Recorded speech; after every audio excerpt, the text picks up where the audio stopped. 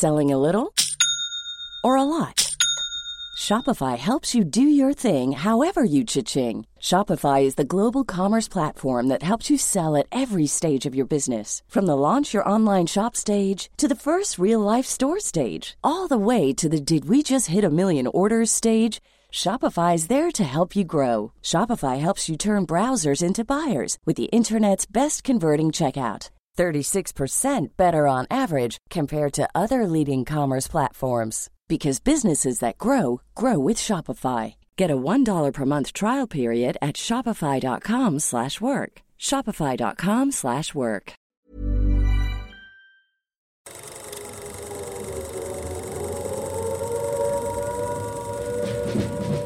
Welcome to the Fighting on Film podcast, the podcast all about classic and obscure war movies, from the Normandy landings to the days of chivalry and swords. If it's been captured on film, we're going to try and cover it. I'm Robbie of RM Military History. I'm Matthew Moss of Historical Firearms and the Armourer's Bench.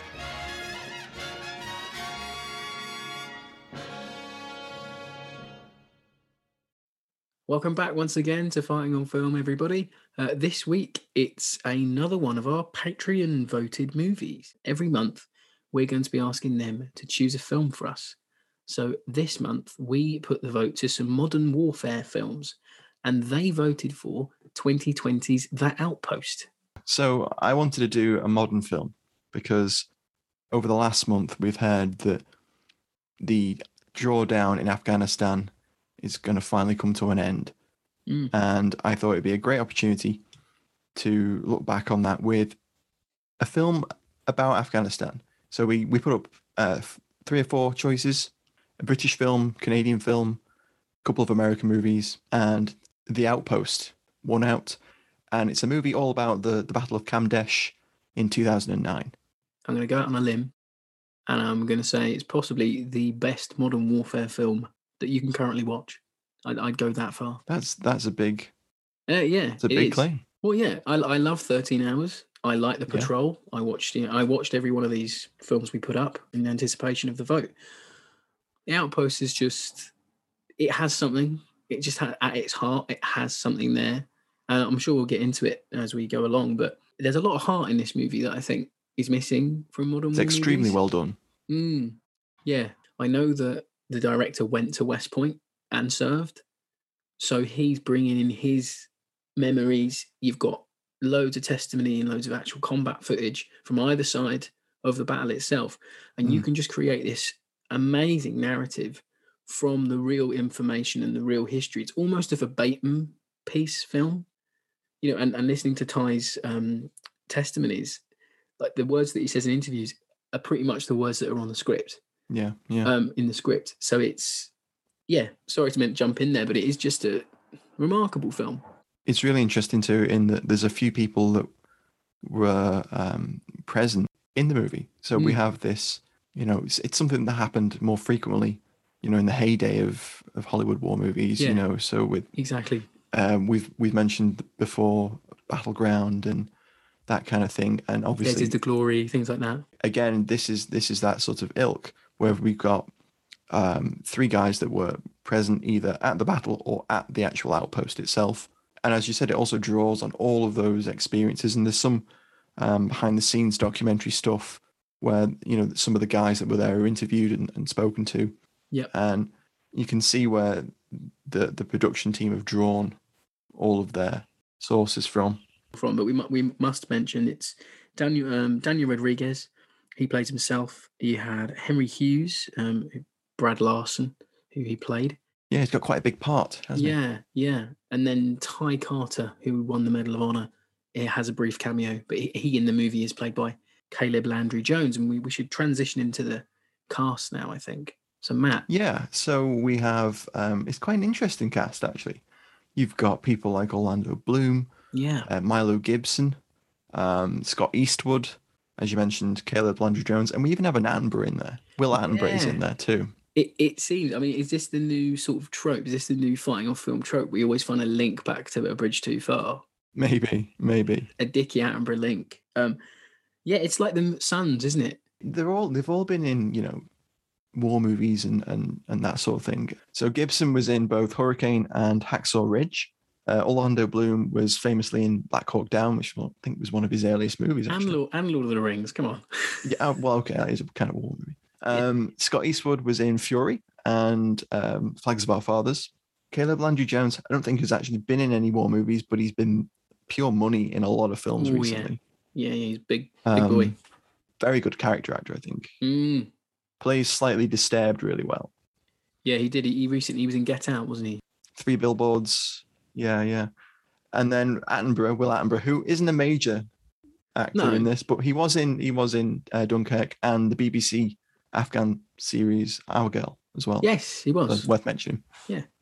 It's a strong cast. Yeah, I was struck by it. It's a strong cast. No one's, other than Bloom, who plays Captain Keating, who dies relatively early in the film, not in combat. We'll come back to that in a little bit. Yeah.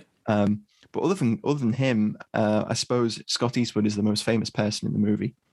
And he plays Clint Ramesha, who also was awarded the Medal of Honor for this battle and wrote his own book, Red Platoon. Red Platoon. Yeah, we got some questions from the Patrons later, and I think that pops up.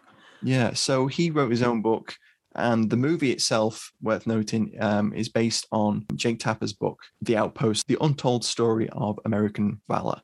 Tapper is a CNN journalist and did a lot of work on, obviously, Afghanistan and the war in general. It's a really interesting production. We've got quite a strong cast. And I think it was filmed in 2018-19. Yeah, I think it was, yeah. So it might be before some of Landry Jones's like bigger, more prominent roles, possibly, or just around the same time. He's definitely started hitting at a perfect time for when this movie's come out. So another thing we should quickly mention before we go in deeper, this movie is a complete COVID sleeper hit. So it was meant to premiere at South by Southwest Film Festival, and obviously that didn't happen. So it went straight to VOD, video on demand. Over here, we got it in the UK, I think a month ago in June. I've been waiting for it for a long time, it seems. It feels like, because if you remember, we actually talked about this on a show and tell. Yes, we did. Months and months ago. You'd watched it. Yeah. Highly rated it. I hadn't seen it because I didn't have Prime or whatever it was on at that point. And now it's on Prime. Yeah. Finally got around to watching it. Wasn't disappointed. I mean, as I said at the start of the episode, it's just a fantastic movie. It's so good. And I think it's just a shame that the movie didn't get a cinematic release, but there just has been a director's cut Blu-ray version with 12 extra minutes of footage. Production-wise, so it's directed by Rod Lurie. So he's an ex-US Army officer, as we said. He went to West Point, graduated, but he directed the movie The Contender with Gary Oldman, came out in the early thousands. He also did The Last Castle with Robert Redford. So the guy's got pedigree. That is a film I mentioned when we talked about The Hill. Yeah. Robert Redford, James Gandolfini, and Mark Ruffalo. Mm-hmm. It's a military prison, and it's kind of like an uprising / siege. So he knows how to do action. He's coming onto this movie off the back of a Straw Dogs remake that bombed. Yeah, unfortunately, yeah. There's quite a gap between films, it seems. But this is really well directed, I think. Yeah, it's solid. It's a solid picture. There's lull, but it's for a reason. Everything is tight. Everything means something. It's well paced.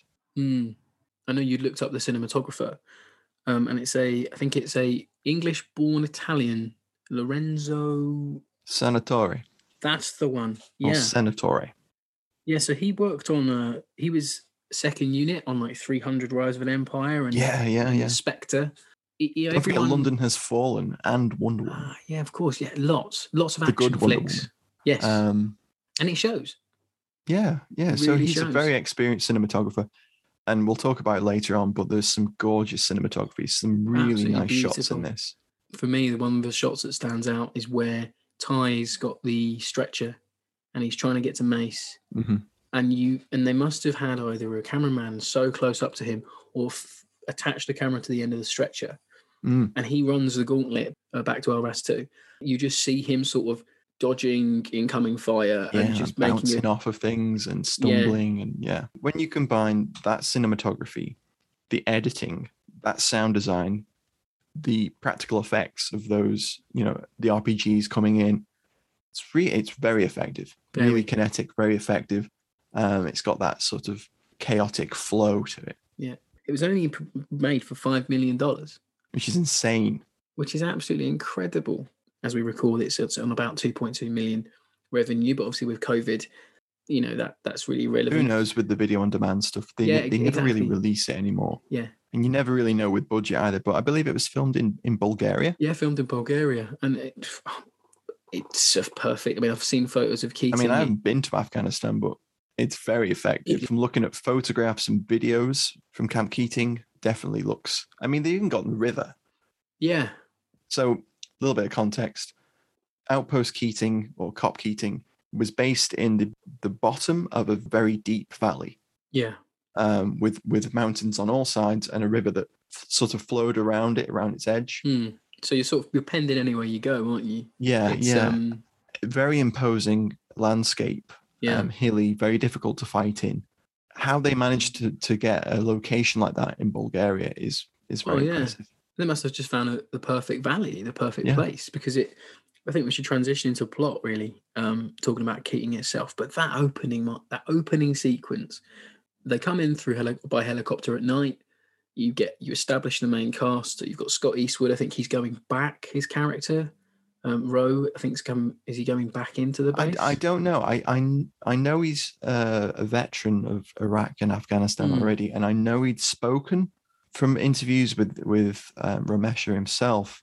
Well, he knew people there, didn't he? Yeah, so maybe he'd spoken to someone who'd been there previously, and they told him what a death trap it was. Okay, so maybe he just had knowledge going in. Yeah, I mean, maybe he'd been there before. I don't know, but there's banter on the helicopter. They say, why are we going in at night? So, well, they're saying the only way the pilots will fly in. So you're like, okay, it's safer. It's pretty hot around here. Okay, so if you're not familiar with the actual battle or the outpost itself, you've got no idea. And then shows the lads getting to their billet. Then it cuts all at night still. Yeah, and then it cuts to them walking through the compound, and the way it's shot, it looks like there could be like a little ridge line behind them. You don't really think anything of it. Yeah. And then the camera pans up, and you get that fabulous sweeping shot. They come out of the Sangha. Yeah. The morning after they stumble out, and we get this really nice close up of Scott Eastwood's face. Yeah, his character's called Clint, isn't it? Clint Ramesha. Yeah, exactly. Yeah. And then you get that beautiful pan shot, don't you? It sort of like spins around the valley, and it just pans up a little, and you see the peaks of these, I guess, mountains you could call them. They're very steep hills, but these ridge lines and mountains above, and you just think, damn. The sense of claustrophobia that gives off, and then you. Later on in the film, and we're jumping ahead, but it makes sense. Later on in the film, they patrol up on the ridgeline, the American soldiers, and Scott Clint gives his rundown, his playbook of how he would take out the base, and you just see how isolated they are. And there's a picture up on the Wikipedia of Keating, but it's shot for shot. It's almost shot for shot, and it's mind-boggling how these. And that's great. That's a great establishing shot, because it's showing you the layout of the compound. It's showing you the mortar pit, because he literally goes, I take out the mortar pit, and then I take out the ammo dump, and then I take out the CP. Take out the LRASs, all the major points that you're going to see in the firefight that makes up the third act. Yeah. So that's really good sort of foreshadowing, expositional cinema making, filmmaking rather. And then we should also say that it isn't just a straight action film. There is a lot. So I timestamps it here. The actual action, the battle itself, starts at the 55-minute mark, roughly. Yeah.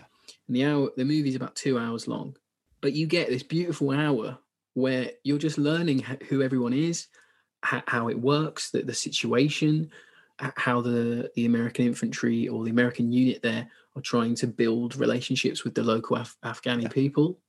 And the sort of how that is escalating, and they don't know if they're the enemy or not. And then you get the little sort of, I'd say it's like dark humor, where the CO gets changed. So unfortunately, Keating, played by Orlando Bloom, he is killed in a freak vehicle accident. They've got this big truck called the Beast, and it unfortunately falls off one of the ridge lines, and it unfortunately kills the men on board. And then after that, you get a new CO who is scared of going out. He pees in bottles and Yeah, so you got Milo Gibson first, who that scene is so interesting when he is actually killed. he's blown up by an IED, isn't he, on the bridge? Yeah, he is. They're crossing a bridge, and there's a really great bit where the Afghan interpreter that is with the patrol is listening into local radio chatter. And he says they're talking about something about scarves, and he doesn't know the local dialect. Milo Gibson's character, what's his name? Ulysses Cass. We're probably butchering that. Sorry. Yeah, and he's like, Jesus, he doesn't even speak the local dialect. And I was reading somewhere that the scarves that they're talking about is the scarf that he's wearing.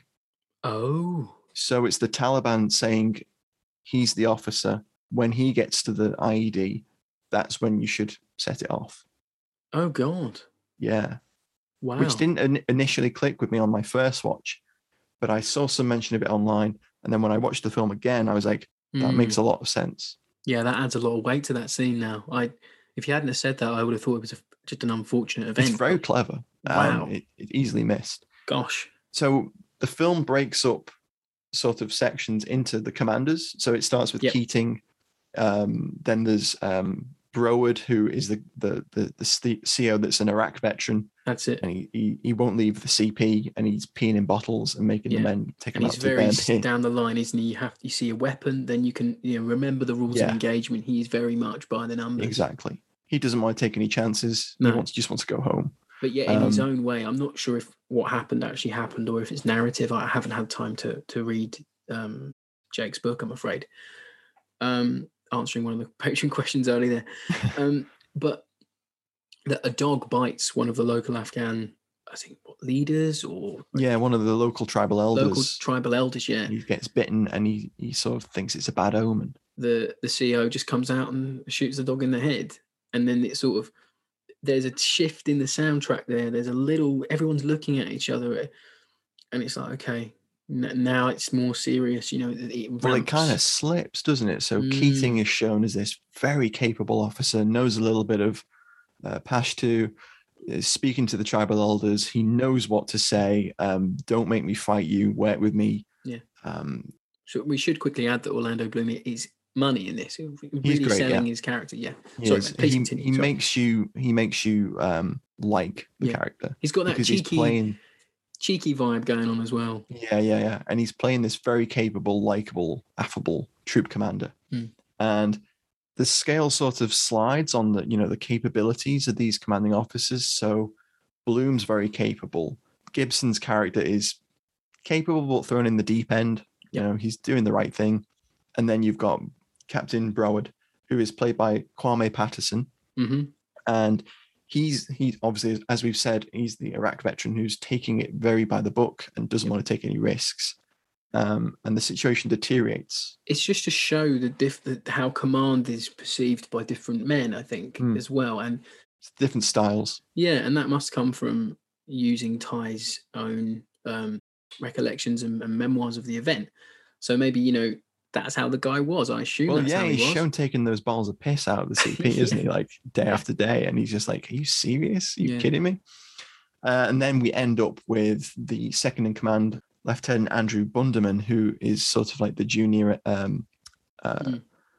officer to everyone from Keating downwards. And he's thrown in. He's thrown into the... Yeah, he is. And he's played by Taylor John Smith. It just shows that it sort of just goes to hell in a handbasket slowly. Yeah. And that base has no reason to be there. And they know that, but they can't close it down. Even in the official US Army report, they pretty much said, didn't they? It's got no strategic or tactical value. It's incredible, isn't it? It's supposed to be like an outreach post where they do hearts and minds and a little bit of counterinsurgency. They're in that much of a precarious position. They end up just literally just defending the outpost. That's their main task. I know we're going to get into the action in favourite scenes and in the alley tally, so I think we should move on to the alley tally this week.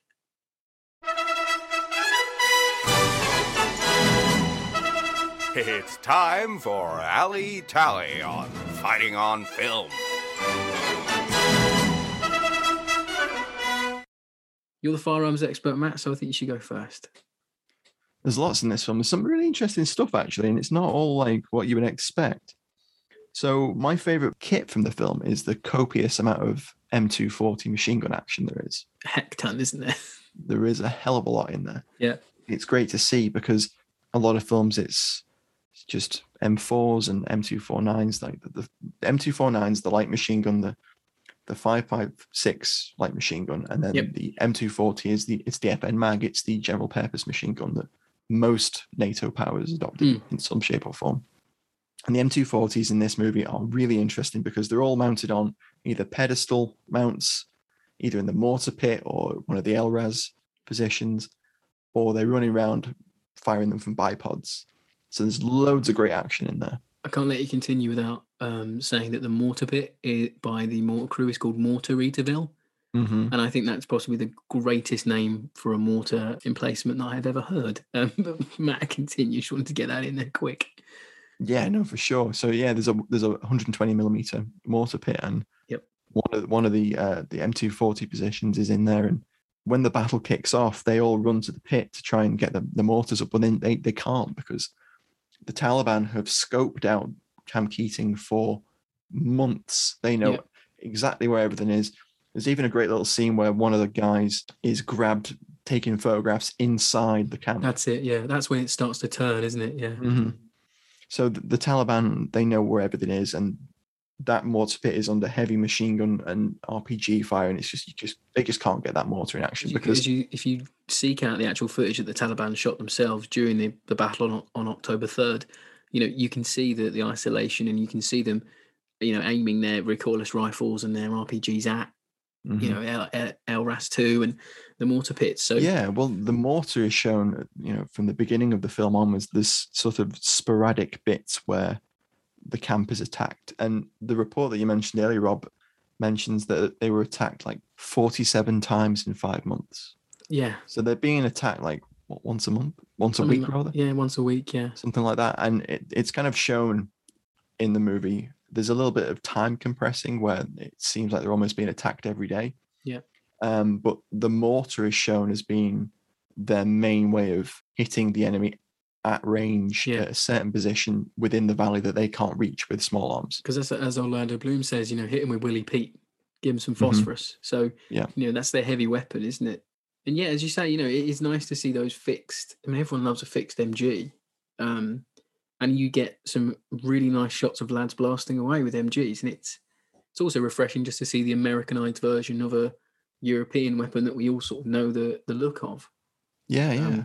They have that sort of characteristic handguard that's sort of like a clamshell. Got that shroud, yeah. Yeah, and there's a scene where it's like hanging off on one of them, which is cool. Yeah, looks good. It's really interesting to see, obviously, because it was such a pivotal part of what Tyler Carter did during the battle. Yep. He was an ammunition runner.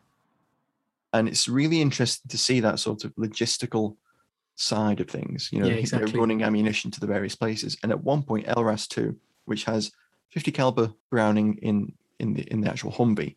And an up armored Hummer, yeah. Yeah. And then the 240 is sort of on a pintle mount outside the vehicle, sandbagged. The 240 goes down because it's hit by small arms fire. And then the 50 cal goes down, hit by what looks like an RPG round. It's hit by an RPG. Yeah, I think from what I read, I think it was hit like pretty much front on. Carter, played by Landry Jones, he's running ammunition to them, and he's bringing them ammunition. But by the time the ammunition arrives, he's brought them 50 cal when the 240 needed 7.62. And when he comes back with 7.62 and 50 cal, they don't need both of the weapons are down. So they don't need it. He's stuck in there, and what they all really need is 5.56. Yeah, and because they go, have you got any 5.6? And he just goes, yeah, here you go. And he throws them some mags out of his own chest rig. But that scene you mentioned where Ty's running with the ammunition, that harkens back to the start of the movie, and it comes full circle because at the start of the film there's a small firefight, but he just takes too long. Yeah, the firefight's over by the time he gets back. Yeah, the firefight's over, and then he gets chewed out by his CO. By Larson, who's played by Henry Hughes, who is veteran of Camp Keating, and he's really good. Yeah, we're off a bit of a side tangent, but no, but it's Henry Hughes is really good. He's a great actor in this. Very believable. And I think that's what, and as we said before, movies like, There's Is and things like that with the actual guys in it, they always just have something more. They have something more to give because you're not just getting men who've read a script or gone to a boot camp. These men have done it for a job. You get to see that on screen, and it just adds another layer of authenticity to the film. So my other pick, there's a few things I'm probably going to mention as we go on, but there's one of my favorite things in not just an alley sort of aspect, but also a cinematography aspect, is the use of the ACOG sights on all the rifles. Oh yes, yeah. The reticle's correct, and we get this use. It's a classic war movie sort of technique of down the sights. And we get lots of these little intercut bits where one of the characters brings up his rifle and he looks through the ACOG, which is a telescopic optic, if you don't know what an ACOG is, made by Chichicom. It's one of the classics, and it's going to be forever sort of synonymous with the like War on Call Terror. of Duty or anything like exactly, that. You know if what you it play, looks if you like. play any of those games, you'll have seen one. But yeah, they bring up their rifles and they're looking through these, and it brings the Taliban to you. So you can see the enemy positions, and it's a really nice thing, because up until that point, they're just like little flashes on the ridgeline. Yeah. And little bits of smoke and dust. And then obviously you see the fight like when it arrives, but you don't see where it's coming from so much. But the use of the through the sights cinematography and these shots sort of brings the enemy to you, and you can see what the soldiers see, which I like a lot. And they use it really, really well. It's very effective, I thought. No, it is. But it's on almost all the M4s, which is basically the ubiquitous weapon of the movie, isn't it? Yeah, it is. Everyone seems armed with one. I was going to ask you a quick question, and I don't know if you can answer off the cuff, Matt. Sorry to put you on the spot. But is there a reason why there's no M16, like is it A2s now, or is there a reason for that, or? Yeah, well, they'd been sort of replaced by M4A1s by this point. So the Marine Corps held on to them a little bit longer because they like the extra barrel length. Sure. But by this point in the war, it was predominantly M4A1s. Okay. Yeah, so everyone seems to be armed with one in the movie pretty much. Clint Ramesh's one has a little laser guide on it. Some lads have forward grips, some don't. There's a little bit of level of like personal choice there with some of the weapons. The only time I saw one of those PEC 15s, the laser module you mentioned being used, is Landry Jones when he looks down at Orlando Bloom. Yes, that's a nice, and the green laser through the night sky. It's really nice use of that. But for me, it sort of goes in with M4 chat. What my first alley pick is one. I think it's really, really respectful and commendable. The movie chooses and does quite rightly portray the two Latvian operational mentor liaison team members. It's a mouthful. Yeah, it is a bit. The character is called, who you see in the movie, there was two chaps, but the one he played by Alexander Alexiev, and he portrays Latvian Army First Sergeant Yanis Latkis, and it's a great little sequence. They introduce him, and he's training up the Afghan army regulars, bit of extra firepower for the base, and he's introduced, and they make sort of like a little joke about him, about something about suck. Embrace the suck. Yeah, and Milo Gibson says embrace the suck, and he doesn't know what the hell that means. What the suck? It's really funny, and you think, oh, okay, that's your little that's your inclusion there. Might not see him again, because I thought when the action started, I was like, I wonder what happened to the Latvian chap. And he ends up with Ramesha as they start to retake the compound later on in that sequence. Yeah. But he's with him, covering it's like by the front gate, isn't it? Where some Taliban dressed as A&A come in. That's it, yeah. And they're acting like, so Clint looks at him through his sights and goes, "Oh, they're acting great use of that ACOG." Yeah, they're acting like the battle's already won. They're wearing captured helmets, and one of them's got like a backpack full of RPG rounds, and Clint opens up on them with his M4, and they rush back behind the Humvee, and he says, hit him with the 203. So the Latvian soldier just. It's the only time you ever see a 203 used in the film, but it's and Ramesha has one. He had one on his rifle, so he could have done it, but I guess he just wanted the Latvian guy to have it. It's a crack shot, and I read a great article today. You can find it on the Wikipedia about the Latvian soldiers, and they met back up with their American counterparts from the battle, and it's just really nice to see it. So I really think that was great representation. He did win a Latvian Gallantry Award, didn't he, as well? Yeah. Oh God, we should mention. I've written it down. We should mention all the awards that were awarded. This battle had 27 Purple Hearts awarded, 37 Army Commendation Medals, 3 Bronze Stars, 9 Silver Stars, 2 DSCs, and 2 Medal of Honors. Which makes it's Bravo Troop 3rd Squadron 61st Cavalry. Right. Which makes them the most decorated unit of the war in Afghanistan. It's absolutely incredible. You really get a sense of how they earned them. So my second alley pick is... Before we jump off, I wondered, it's quite interesting that the Latvian guys don't have G36s. I wonder why you they said didn't. that. Yeah, you met in the WhatsApp. I did try. Say hello to a new era of mental health care. Cerebral is here to help you achieve your mental wellness goals with professional therapy and medication management support. 100% online. You'll experience the all-new Cerebral Way, an innovative approach to mental wellness designed around you. You'll get a personalized treatment plan from a therapist, prescriber, or both in a safe and judgment-free space.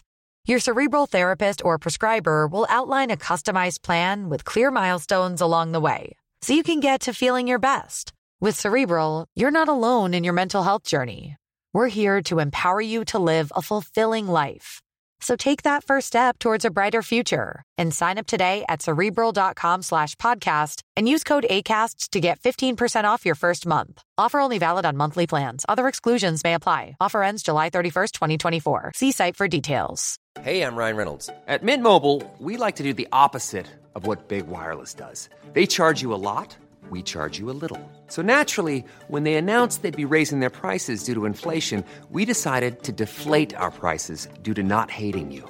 That's right. We're cutting the price of Mint Unlimited from $30 a month to just $15 a month. Give it a try at mintmobile.com/switch. $45 up front for 3 months plus taxes and fees. Promo rate for new customers for limited time. Unlimited more than 40 gigabytes per month. Slows full terms at mintmobile.com. I can look up to see if see the reason, but I guess either the Bulgarian film unit didn't have one available, or in reality, those guys that were embedded just swapped out for M4s. Yeah, possibly. Because you're using, you'd use the weapon that you'd have the most. I mean, are the mags interchangeable on it? No. Maybe they're that's not. So I think the Latvian G36s use the proprietary HK mags, so that would make complete sense that they would just be using M4s. Especially where you are. It might be tough. Yeah, exactly. That was a great spot, Matt. Apparently he's wearing Chinese camo because the Latvian camouflage is hard to find. Apparently it's hard to come by. I did read that too. Yeah, it's interesting, isn't it? We use the same websites. Like Chinese digital camo. We really should speak about these things before the show. It doesn't matter. Keep it in. So yeah, my second alley pick is, I just like the character of Rodriguez because I think playing yourself is ballsy. It's cool, isn't it? It's interesting, and especially in a battle that you've only fought. Well, it's 11 years ago now, but still very fresh. I think probably fresh in the memory. But he plays it, plays himself with ease. It's a silly thing to say.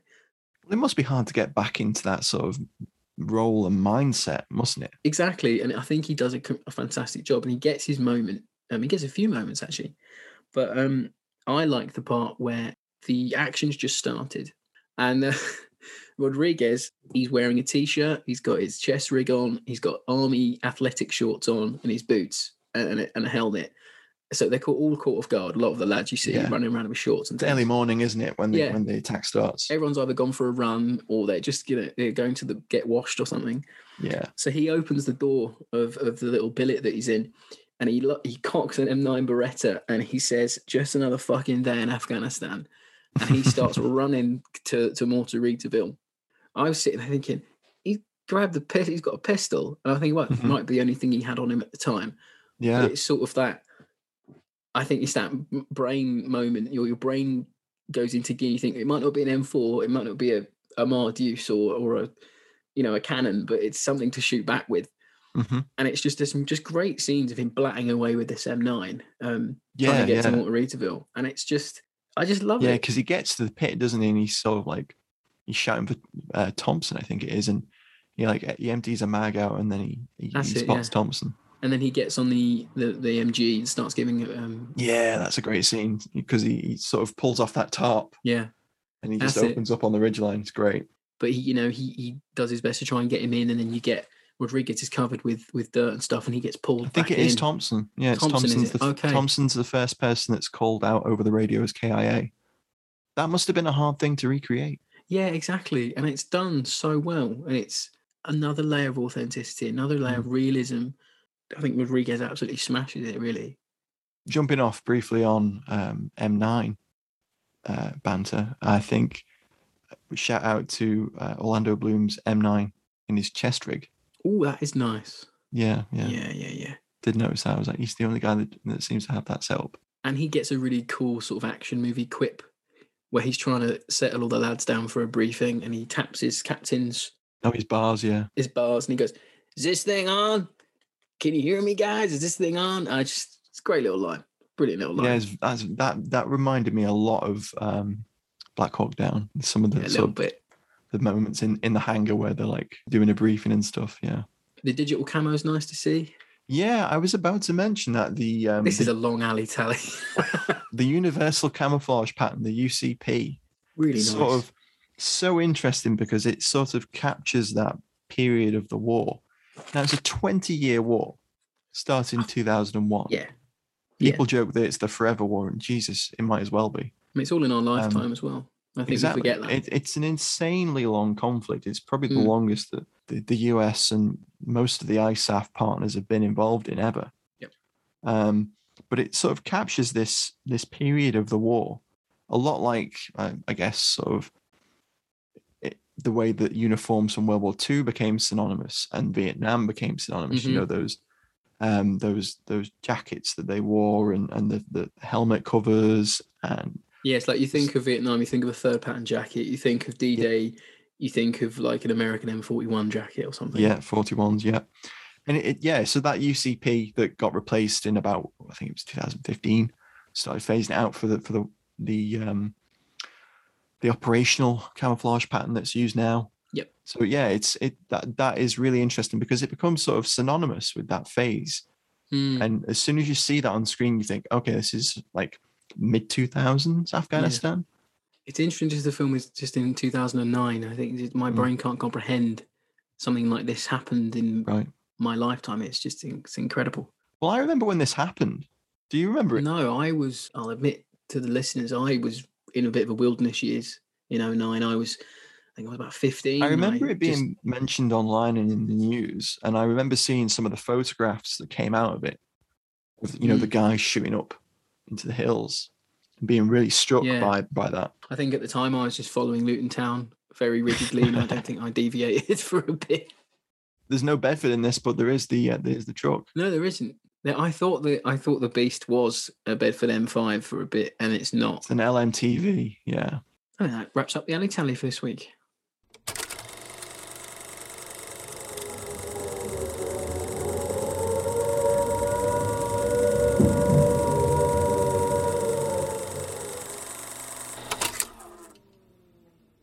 So we're on to fave scenes. Now, there's an absolute smorgasbord of fantastic sequences. Matt, what did you pick this week?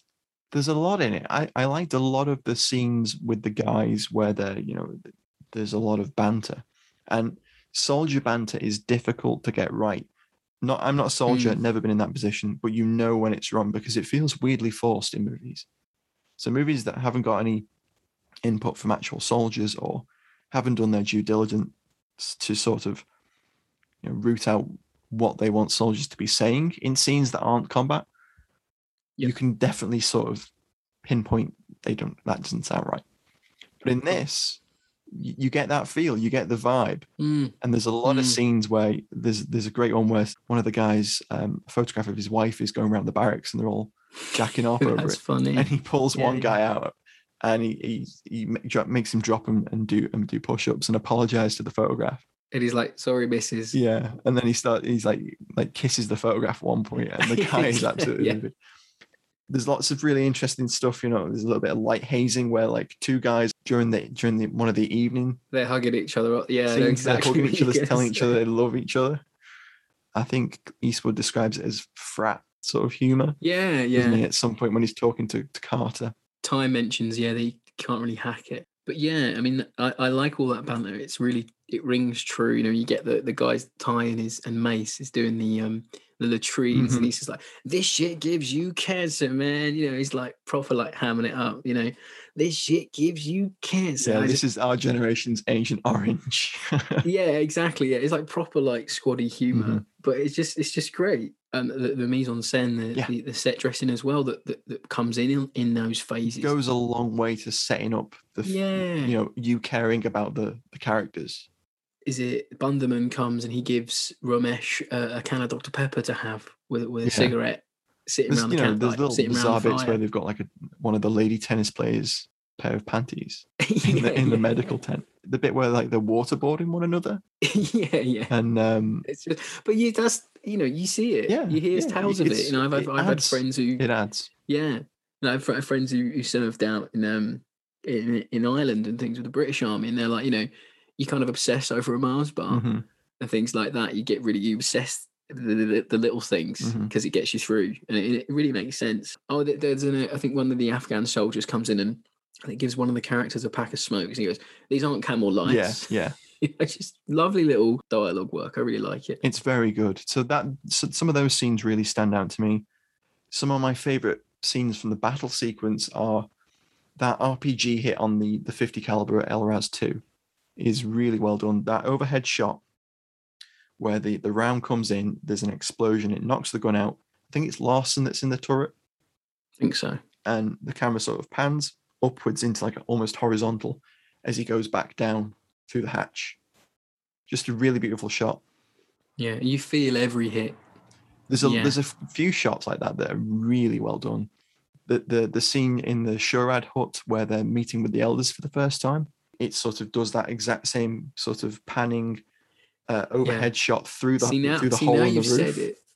I think that's showing the isolation of Keating with camera work, but just alluding to it.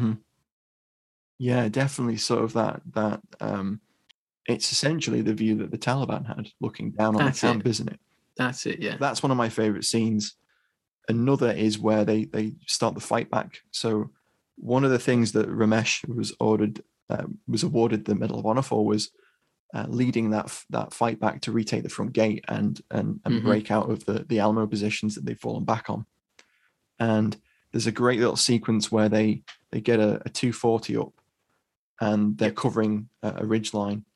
And they're trying to take the main gate. Exactly. And the Taliban are within like 10, 15 feet at this point, which when you think about it, for Afghanistan, which is a war that is known for insurgency and hit and run tactics at very long ranges, that's probably one of the closest engagements of the war. It has to be, yeah. You see in all the news reports and things of our lads out there. They're engaging at really long distances. Yeah. Usually there's a couple in like 06 where they come like quite close. Yeah. But for the most part, like 07 onwards, it's, as you say, it's like long range stuff. Yeah. So a guy arrives on a scrambler bike and takes a couple of pot shots and then just disappears. Yeah. Exactly. That's like the patrol. Like in the movie The Patrol, that's how they engage the enemy in that one. But yeah, and I know the scene you're talking about. It's very, that's when it sort of veers a little bit into action movie territory, but I think it's merited. Yeah. There's the bit that I like is the bit where they drop a couple of grenades out, and it's just a very dynamic scene. But you're right. After that little bit, there's a couple little bit that become a little action movie-ish. Straight after the dust and the debris from those two grenades has gone off, Eastwood says to the guy on the MG, he goes, right, we take the gate, we take the base back, or we take the base back and we take the gate. And he goes off, and the gunner looks at doesn't look at the camera, but looks at Ramesh as he's walking away. Goes, "Gotta love the pressure, Ro." You know. But the thing is, there is space for that humor because you can believe in all this madness of the firefight and the scale of the battle that men would talk to each other like that in that sense. So it's merited, I think, as well. It's a lot of Eastwood's character that's doing it, though. So he has a couple of other lines where He's like, not I mean, today. That's Clint Eastwood. You can't. Yeah, he is an It Eastwood. could He's be got to hard have some not to lines. rub off on you. And you know, there's a bit where the camera sort of zooms into his face for a close up, and he's like, "We're taking back this outpost." If it wasn't said, it's for the trailer anyway, I guess. Yeah, I mean, the most tropey part, while we're just covering a couple of these little criticisms, is the bit where they've taken the gate back, but there's another wave of Taliban coming in, and he literally says, "There's too many of them." Fair enough, there is a lot of them. I think they were attacked by about 300. They're swarming over that ridgeline. And, you know, he flicks his safety off on his M4. And he's just about to open fire when I think a couple of rockets from an Apache hit that ridgeline. And he sort of stops and he looks at his M4. Yeah, he does that. Yeah. It's almost like the American Psycho moment where Christian Bale looks at his pistol and when he blows up those police cars, it's that sort of thing. You know, if it was a lesser film, these moments would piss you off more. Going into my fave scene, and as Matt did, and I probably will do, there's just so much to talk about in the movie that is good. For me, it's Ty's Medal of Honor action, or what leads up to his Medal of Honor actions. So they're all in, by the point in the movie where Ty's story is fully shown, they're in Al-Ras 2. The gun's been taken out. I think it's 4 men in there, or 5 men in there. Yeah, 5. I think it's 5 men in there. So Mace, I forget all the guys' names, but they initially say, right, Mace says, right, we'll go this way. Another fella goes, we'll go the other way. You and Ty and I can't remember the chap's name, really, really sorry. They get out and give covering fire, and you see Mace and his buddy run in one direction, an RPG hits, and then you see Mace shoot forward with his M4 and then get hit himself. And Ty, obviously, in that moment, you sort of feel his emotional weight starts to come through. You know, he starts to feel something different because up to this point, all the men have said, "Oh, he doesn't interact with being quite the loner, isn't he? Yeah, bit a little of a bit of a weirdo. loner. Yeah, a little bit. Yeah, and I think in documentaries that I watched about Ty, he would have admitted that himself. Daniel Rodriguez says there's a great Netflix episode in the Medal of Honor series about Ty, and he says, you know, he never really interacted with us. I think he wasn't like one of the guys. Mace is injured, and Ty's really shook up by this. I think it really gets to him, and then Mace starts crawling towards the Hummer. I love the sequence. One, because I think it's really well done, and it's really good that it's immortalized what the man did. But two, those scenes in Al-Ras 2, they feel like a mini movie because of the way that they're shot, because they have to be inside the Hummer. Yeah. They feel completely disjointed from the action, but it makes perfect sense because those guys were disjointed because they had no radio contact until Ty picked up a radio when he rescued Mace. By that point, the Taliban were inside the wire. Yeah, exactly. So they can't, So you feel really claustrophobic. But it's just Ty getting out and Ty building up the courage to save his friend or save his comrade that really got me. Caleb's performance is really, really good. I hope that he is nominated for something from this film. Ty goes to get his friend. He puts a tourniquet on. I've researched that the actual action is pretty much verbatim what happened, I think.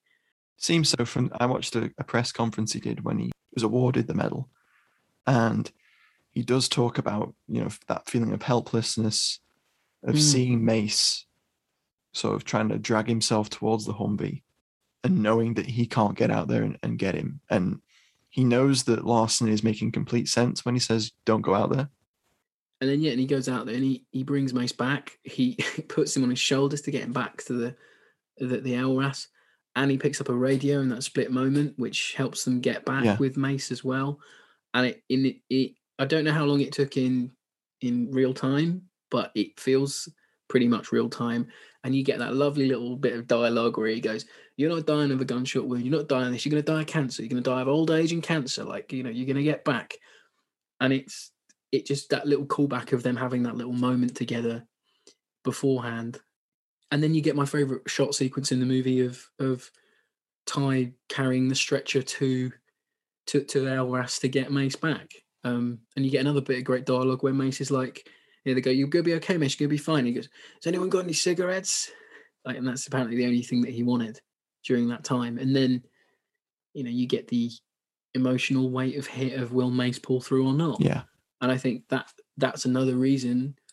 I've said it all the way through. I don't care. I'll say it again. But that's another reason why the movie is different to modern war films, because real guys, real events, And it hits super hard when they're on the chopper out and they find out. and they're all giving him his blood. And Bunderman breaks down at Captain Portis when he comes with the relief force, and he's like, he's got all our blood in him, and he pull through. Yeah.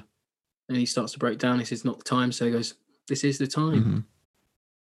And it has that emotional weight, and it's, yeah. I mean, that was my favourite scene and favourite sequences, I guess. Yeah, it's a great scene. And it does have that weight. And it, as I said, it hits super hard when the news comes through that Mace didn't make it. Yeah. And you can see, it really does. You can see that emotion. I really hope that Ty was involved with either casting Caleb or mentoring him on set, because it's a really great performance in a war film, or if just not in a film. He really brings a lot of weight to the character. Another great scene, a little bit lighter than the previous. No problem. Is cheer us up a bit. Where the Afghan interpreter comes into the CP, and he says the Taliban's are coming on us, and the guys in the CP are basically laughing. And he's like, "Are they going to come on us all at once, or are they going to line up and come on us?" Yeah, it's great banter. Yeah, it's great. But he follows that up. The Afghan interpreter says something really interesting. He's really frustrated because he can't get across what he means, and he says that the British invaded us. They underestimated us. They were destroyed. The Russians underestimated us. They were destroyed. I don't want to see you make the same mistakes. Yeah, which has a lot of sort of foreshadowing, and it's a very funny scene, but it has a very interesting bit of exposition to it as well. But he gets bollocked, doesn't he, by the American guy? He says that too. It's like, we don't want a fucking history lesson. Yeah, man. he's crying wolf. We're not here for that. Yeah, you're crying wolf. Yeah, and he's like, I'll believe. So, what do you think? Do you think he's real? Or do you think he's full of shit? Like when he leaves, and he goes, well, I'll believe it's true when he's running and hiding. And he does run and hide before the battle happens. The toilet, doesn't he? Yeah, they find him right at the end, and they sort of give knowing looks, don't they?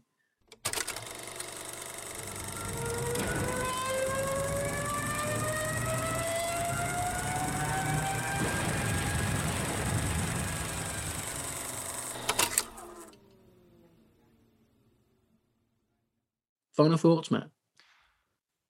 Well, it's as you said at the beginning. I think it could well be a modern classic of the genre. I'm sticking by that. Yeah, no, I tend to agree. I was struck by it.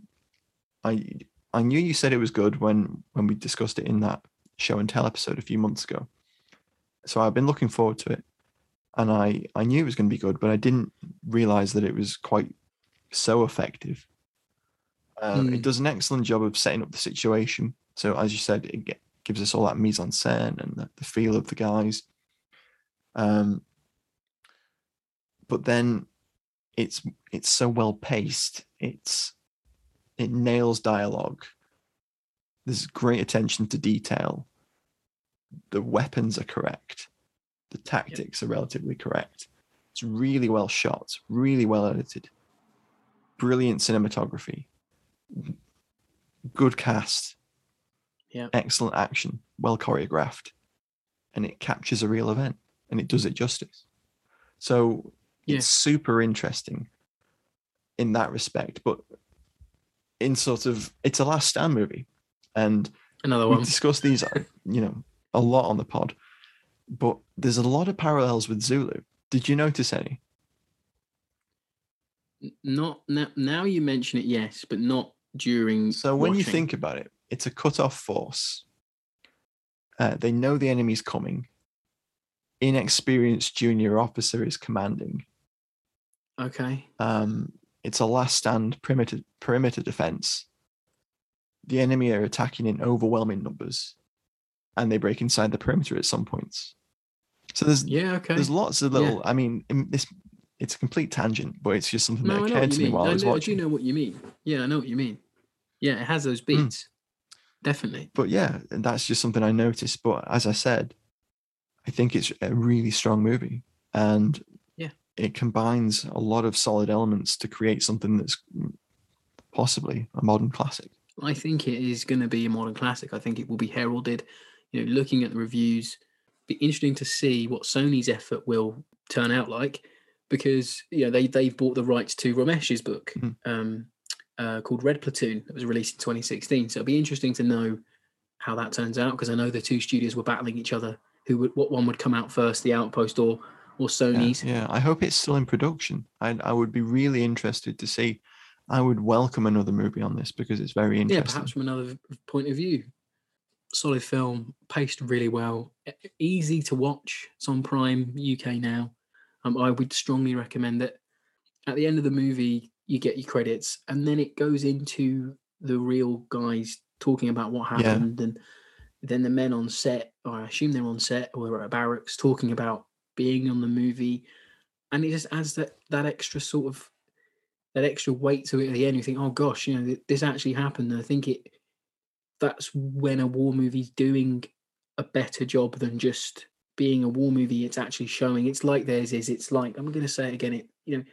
It's documenting something that actually happened, and it's going out of its way to show the audience yet again that it actually happened, and that does right by those men who survived and fought and unfortunately suffer with PTSD or post-traumatic stress to this day. It does right by them, and because it does right by them, I think that also makes it a very good film, not just from a production point of view, but it's got a lot of heart to it. Yeah. The only criticism, the only thing of note really is that the timeline compress on it is quite something. Yeah, they do. Because Keating obviously died in 2006, so he died 3 years earlier. But it's necessary to the story to sort of give that context. That's why Keating's called Keating. But that's not a real criticism, and that is something that films have to do when they're retelling events. So this week, we put out a shout on our Patreon, letting our patrons know that we were recording today. And we asked them if they had any questions that they'd like to ask us about the film or otherwise. So firstly, we have Ken Campbell. You might have seen him on the Twitter. He says, have either of you read Ramesh's book, Red Platoon? While the movie, I believe, was mostly based on Tappers, I found it an insightful and moving read. I haven't. And I haven't read Tapper's book either. I didn't get enough time, I'm afraid. So that's one of the shortcomings of the pod, is that if we're covering something that's based on a book, or we don't always have the time, if we haven't already read it, to read it. This is the brilliant thing about war movies, is that they capture your imagination and make you want to go away and read it. So I know exactly. that there are 2 books that I can go away and read. One written by one of the guys that was there, and one written by a fairly well-reputed journalist. So I haven't read them, but I think I will be. I didn't get unfortunately, I mentioned earlier, I didn't get the opportunity to read either, but I know that they must be great reads, because they've made a great film. Yeah. So next question. So it was David Patterson, our great supporter. I think of The Outpost as an anti-Midway movie. In Midway, the film tries to tell the whole story of the Pacific War up to the Battle of Midway, perhaps because it cannot count on the audience knowing the history. With The Outpost, we are dropped literally onto the besieged COP with almost no backstory on why it's there and what's going on around it, assuming the general public knows enough about Afghanistan not to need a lot of exposition. Would The Outpost succeed if you knew nothing about the war there? Does it matter? I think there's enough exposition for anyone going into it blind. Yeah, there's just enough. Yeah. But I think it would do just as well. As I mentioned, it's a Last Stand movie.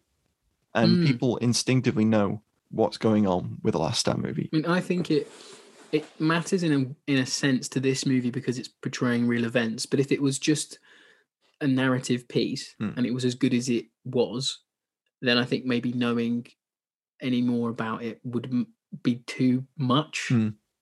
Sometimes movies can stuff in too much lore or too much world building in a small amount of time, and that sometimes doesn't pay off. Yeah, if you don't handle exposition with a light touch, it can become a little bit overbearing at times, can't it? I think it does enough, because you get the building up with the people in the village, the Afghan people in the village. You get the building up of different CEOs, and they think something's coming on. That's an interesting question. I think that's stumped me a little bit. I think it would work. because we have enough exposition in there for you to know the context. And more importantly, it builds up the characters of the guys that we're following. And I think that's sometimes more important than exposition. Obviously, with this being a real event, then knowing the real events is important, and recognizing that it is based on something that actually happened is pretty important. But I think you're I right. think it would work. Yeah, and I think to pull it into Midway does too much to show you all of it. Yeah. And then when it gets to those emotional beats at the end, they're almost lost because it's trying to do a complete history lesson. Whereas in this movie, you get a little bit of history from the Afghani interpreter. And it's very guilty of timeline compress as well. Much more so than the Outpost is. Yeah, oh my gosh, yeah. You know, you see, not only do you see Pearl Harbor again, but you see the Tokyo raid and all that, Doolittle's raid over Tokyo and everything. That does too much. I think the Outpost does enough.